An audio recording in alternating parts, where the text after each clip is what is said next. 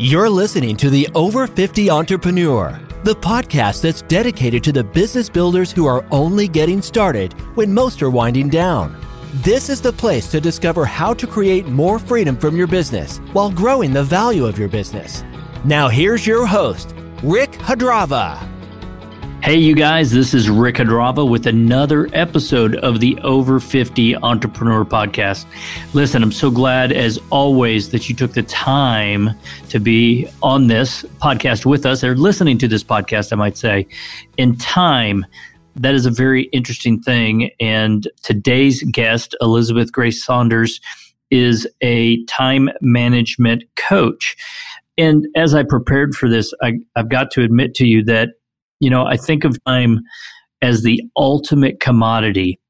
And for years, I've studied time management in an effort to try to get more done. Sometimes that was just having more free time for myself, but to help me be more successful, more efficient, whatever time management means to you. And, I've looked at a variety of tools and techniques in my pursuit of doing time management better.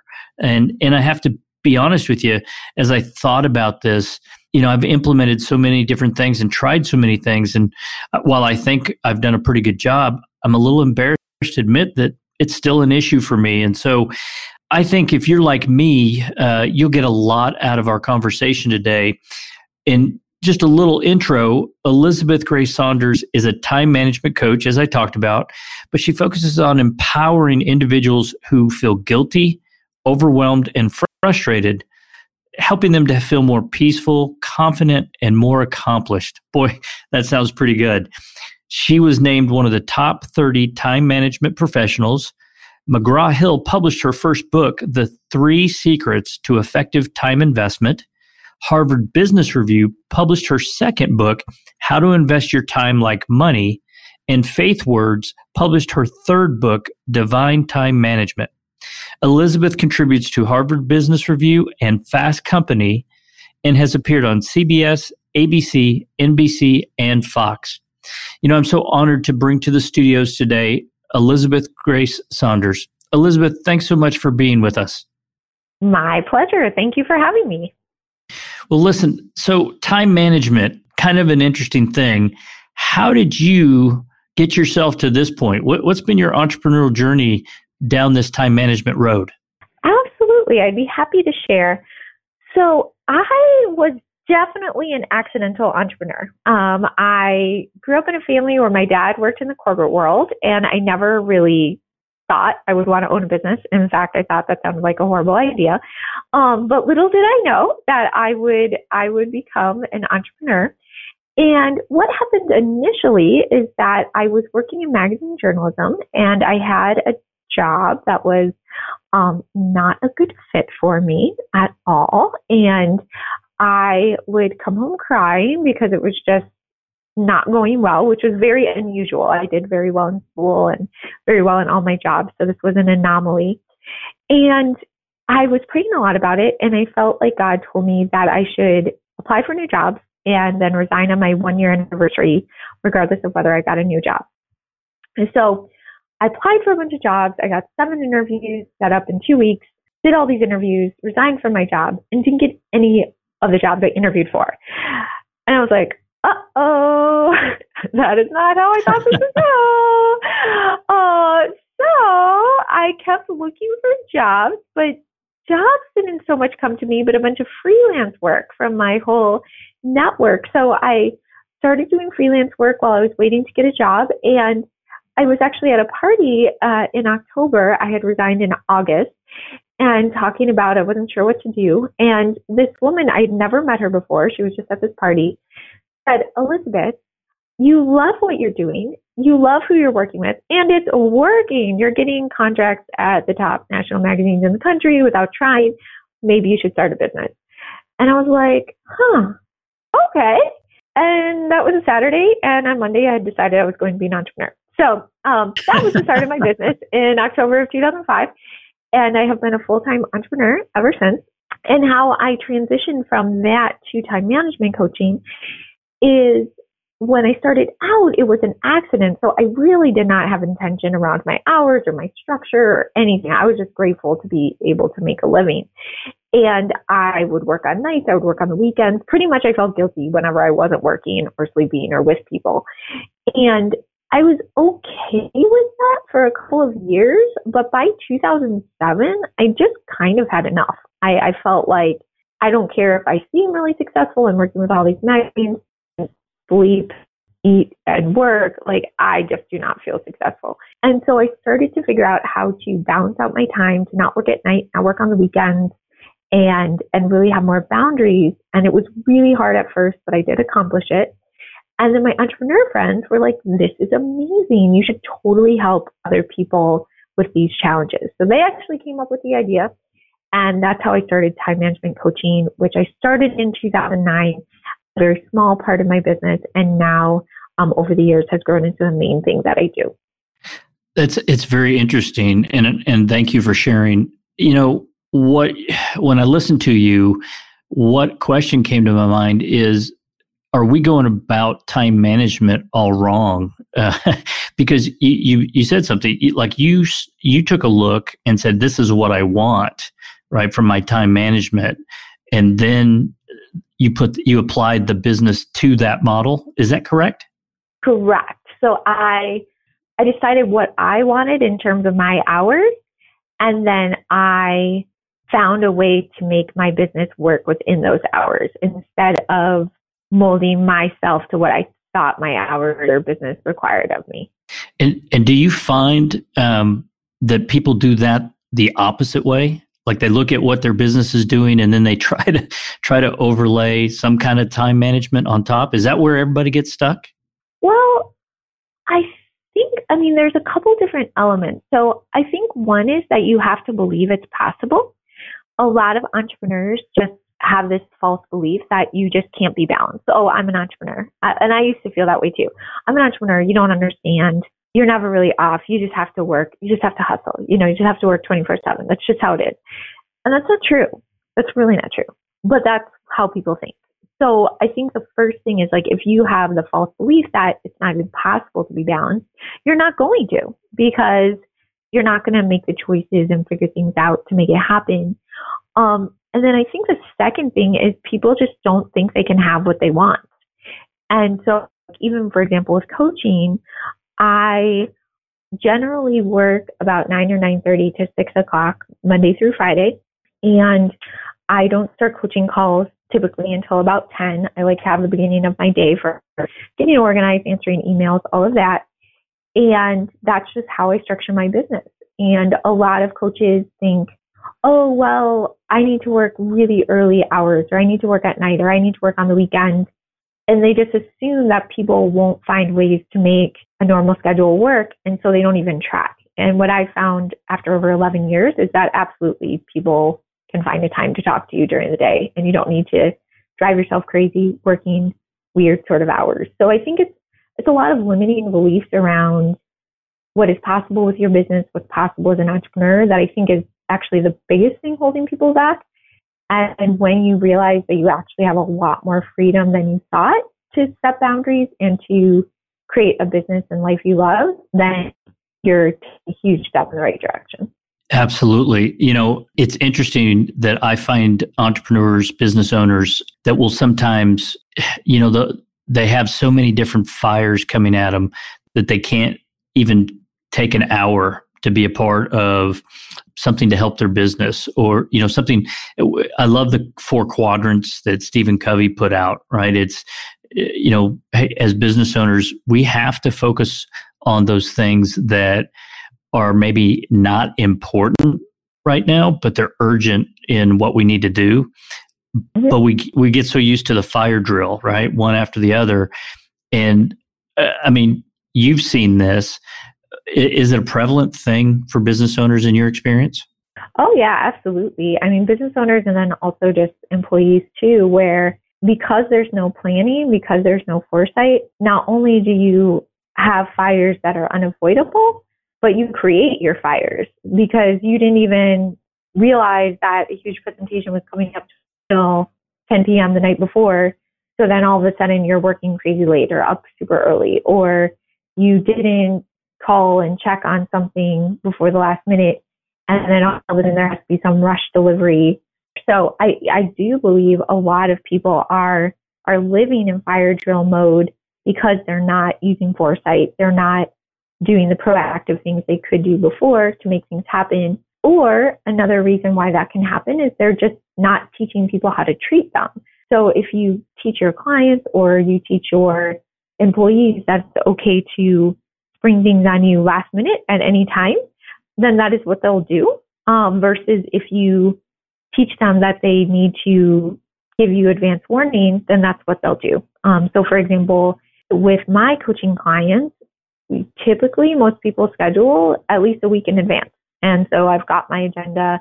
I know what's going on. That doesn't mean that there aren't sometimes some people that schedule more closely to the time of their call, or there aren't some things that come up. But I'm not the kind of business where my clients can call me anytime, or they can schedule day of, and I just move everything around. They need to know I have certain boundaries and that those are respected.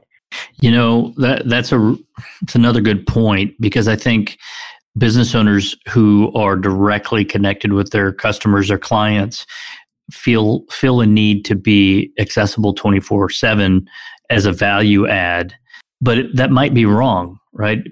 Having those guardrails might actually make you more valuable with a discipline.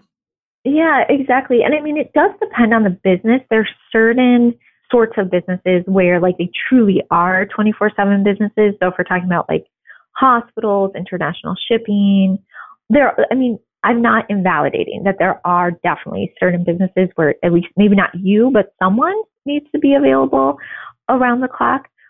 But most businesses, that's just not true. It's fine for you to get back to them the next business day. It's fine for you to get back to them in a few hours. And I do think that people respect you more when they recognize that you are not always available. And I don't create artificial boundaries or something, or be weird about that, but it's not unusual to not be able to schedule with me for a week, that my schedule is booked up and people have to wait a week or even more if they're a new client to pick time.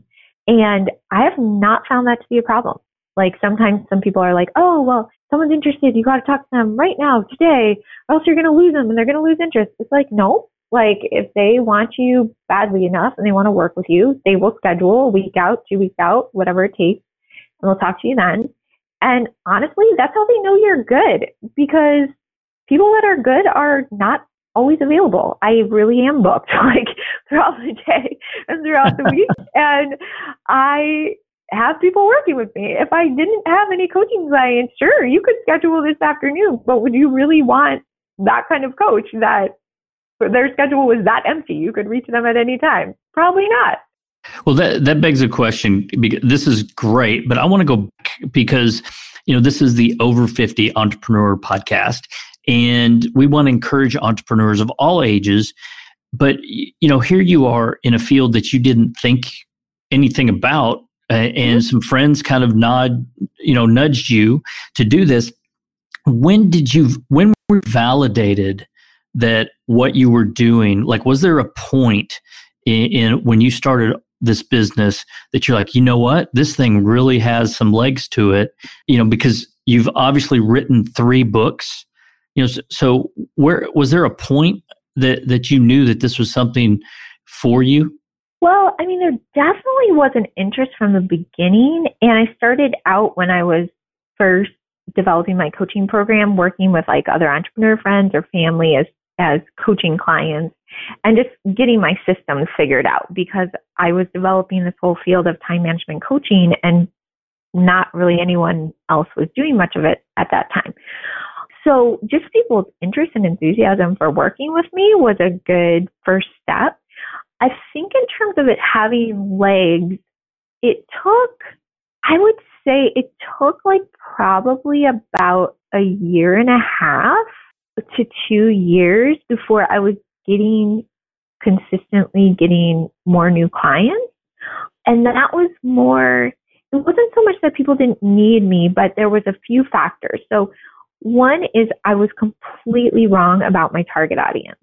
I thought that my target audience would be women business owners because I was a female entrepreneur there at that time, which was, oh, that makes me feel old to say, but 15 years ago.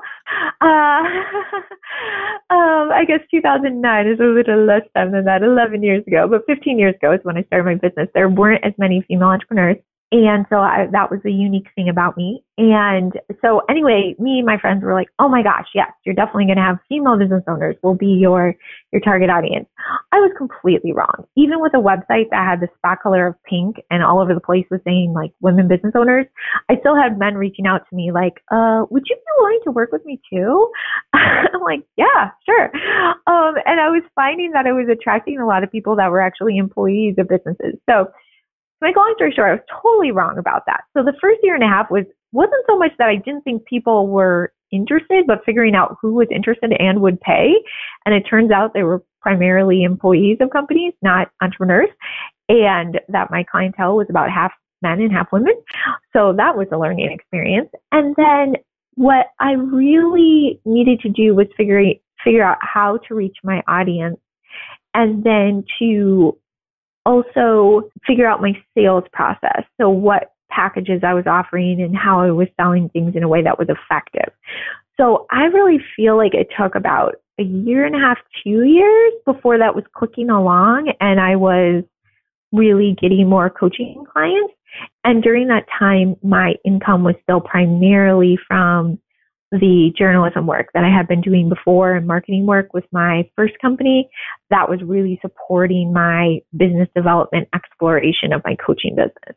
Excellent. Well, I love it because you're teaching, I think, valuable pieces of information and you've got a program, but you're an entrepreneur, and you said reluctantly, but there you are 15 years later, right? Mm-hmm. And So Elizabeth, let's share some thoughts. We're in some pretty unusual times, and stress, I think, changes. Even if you're the most disciplined person, and time management is right in there. When you're under stress, it's awfully easy to get out of your habits. Mm-hmm. What advice would you have for our listeners? Who maybe they're successful with their time management, but struggling a little bit, or they're like me and I'm kind of in the middle. I've got some things in place, but sometimes I'm easily distracted. We'll say, what would you say to our audience? Yeah, so I've got a few things. I mean, one is, especially with all that's happened in the past few months, and we're recording this in summer of 2020. It has been remarkably stressful, and I would even say traumatizing. I think that's a fair assessment of the situation on very many levels. And I would say to varying degrees, we're all suffering from trauma and some sort of like PTSD. So first of all, just like be compassionate with yourself. This is really hard and it's getting better, but it's still uncertain. And there's still like a lot of like vulnerability and anxiety around what's been going on. And that does impact our brain and our ability to focus. And it's just at a biological level, our brains are wired to help us survive. And so if there are things we believe in our atmosphere are unsafe, then naturally we'll be more distracted because it's our bodies and our minds' ways of being like, I need to be scanning the surroundings to make sure that I am safe. So don't be mad at yourself that you feel that way or that it's been harder because it just is. Number two, I would say really do things to reduce your stress. So limit how much news you're watching. When things started getting crazy in March, April, like I'm usually not much of a news person and not much of a social media person. And my consumption of those went up a lot simply because things were changing so rapidly and so confusing. And it was like a very turbulent time. And I realized I really needed to reduce input from those areas because they were just making me crazy with things that I had no control over and couldn't do anything about. And I needed to focus in more on the things that reduce stress, like exercise or being outside or connecting with people or whatever that looks like. So number one, have self-compassion. Number two, do those things that reduce stress and take out those things that create stress. Number three, you are going to have to be a lot more disciplined about giving your brain directions about how to handle things. So what I mean by that is, for example, like let's say morning routines. I'm someone that had a very established morning routine, like down to the minute in terms of when I get up, when I do my Bible study, when I start getting ready, when I go to the Y, like when I am in my car to go to the Y, when I swim, all that good stuff. Well, that got completely blown up. And because of various continuous changes over the last 3 months, like I kept having to do and redo my morning routine. Right now it's stabilized, but it will probably change again soon as more and more things are opening. So before, because it was so established, I could just know exactly what to do with my morning routine. I didn't have to think about it. I didn't have to have it written down. It was automatic. When I was going through all these changes, I needed to be a lot more intentional. So the night before, I would write down, when are you getting up? When are you doing this? When are you doing that? When are you moving on to the next thing? And just like literally wrote down each step of what I was going to be doing to start my day, because it was not ingrained and it had all changed. And then the same thing is true throughout your day. I was already doing this even pre all this Corona crazy. But write down your daily plan, be super clear what you're focused on, what you want to accomplish, and give yourself something positive that you can take action on. And when you find yourself feeling distracted or having trouble focusing, you can do a few things. I mean, it could be time to take a break, like go take a walk, get a glass of water, do what you need to do.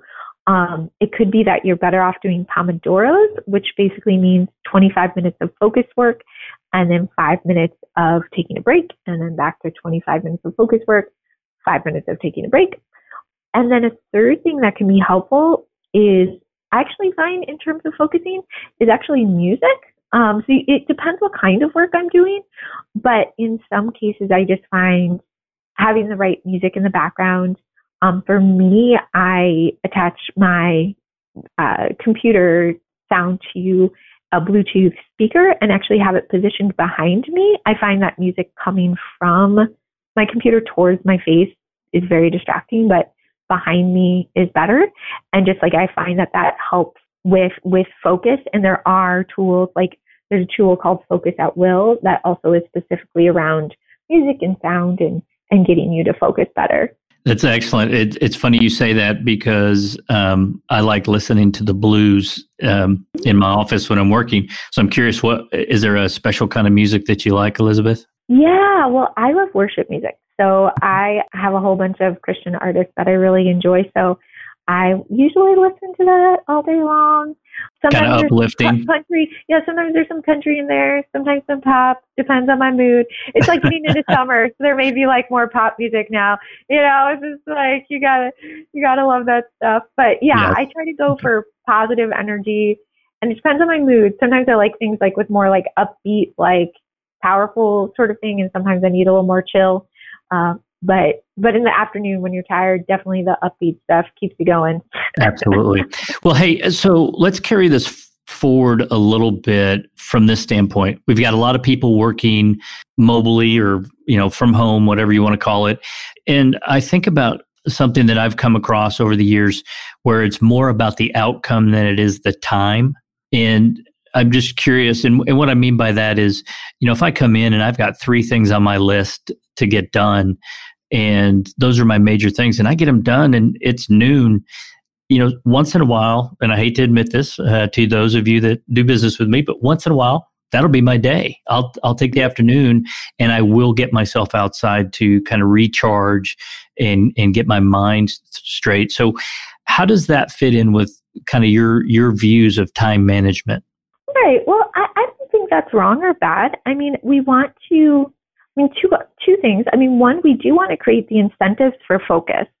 So if we do things like allow ourselves to end early, but right incentives, it's kind of like a kid where you say like, hey, if you get your room cleaned, you can go play with your friends. like they're cleaned within like 10 minutes, where it would take them 2 hours if you were like, just go clean your room. So I think creating the right incentives is not a problem. And I'd rather have people be focused and get the most important things done and then, go out and enjoy life. That's way better than like procrastinating and doing the same amount of work in more time. The one thing that I would say is that and to be fair, there are definitely some times when I end work a little early, like I'm going on a short weekend trip this weekend up north, so I will be leaving the office a little early today, so I'm not saying I never do that. But what I would say is that I generally keep the same hours. Like I would say I work about 40 hours a week. And the reason for that is that a lot of times in our business, if we want to get past not just the urgent, but the urgent and important, when you have those days where maybe you're urgent and important, you can get done by noon, well, then that afternoon is a great opportunity for some of those important activities, those business development activities that, yeah, sure, they don't need to get done today. They could be done a different day. But if you never prioritize them and put in that time, you're not going to really be building your business. You're just going to be more at that maintain getting the minimum done level. And very good point. And that brings up kind of my next question then, Elizabeth, is, where's the optimal? Is it better for me to limit my efforts to 3 things a day versus having 15 on a list, right? Mm-hmm. Because then you become overwhelmed and you almost defeat yourself when you look at that list and nothing's done or only a couple things. So what do you find is the optimal for a given day?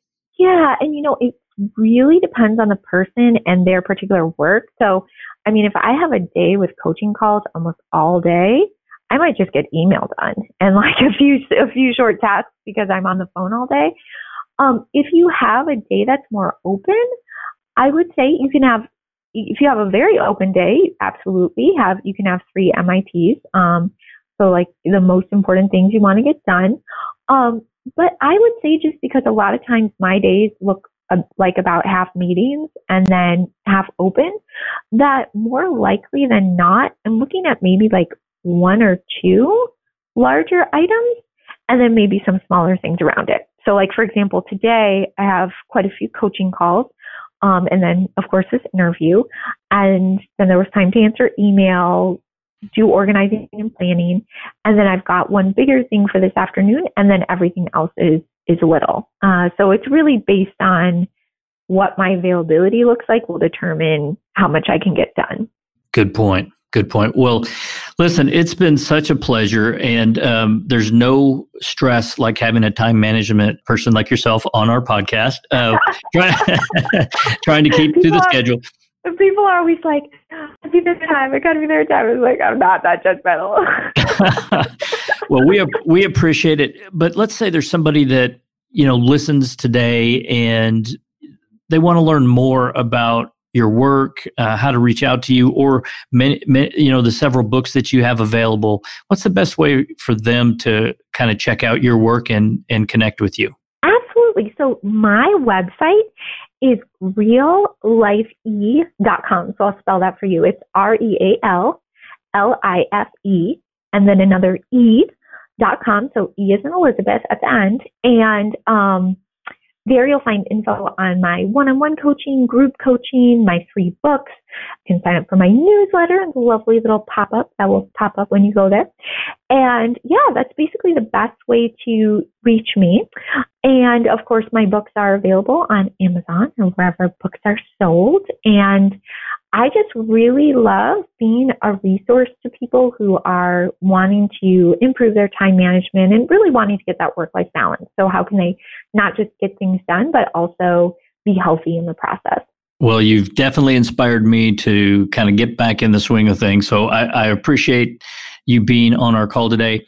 Guys, you can get more information, including Elizabeth's website information, from our show notes. All you have to do is go to epicsbiz.com/podcast. That's epicsbiz.com/podcast.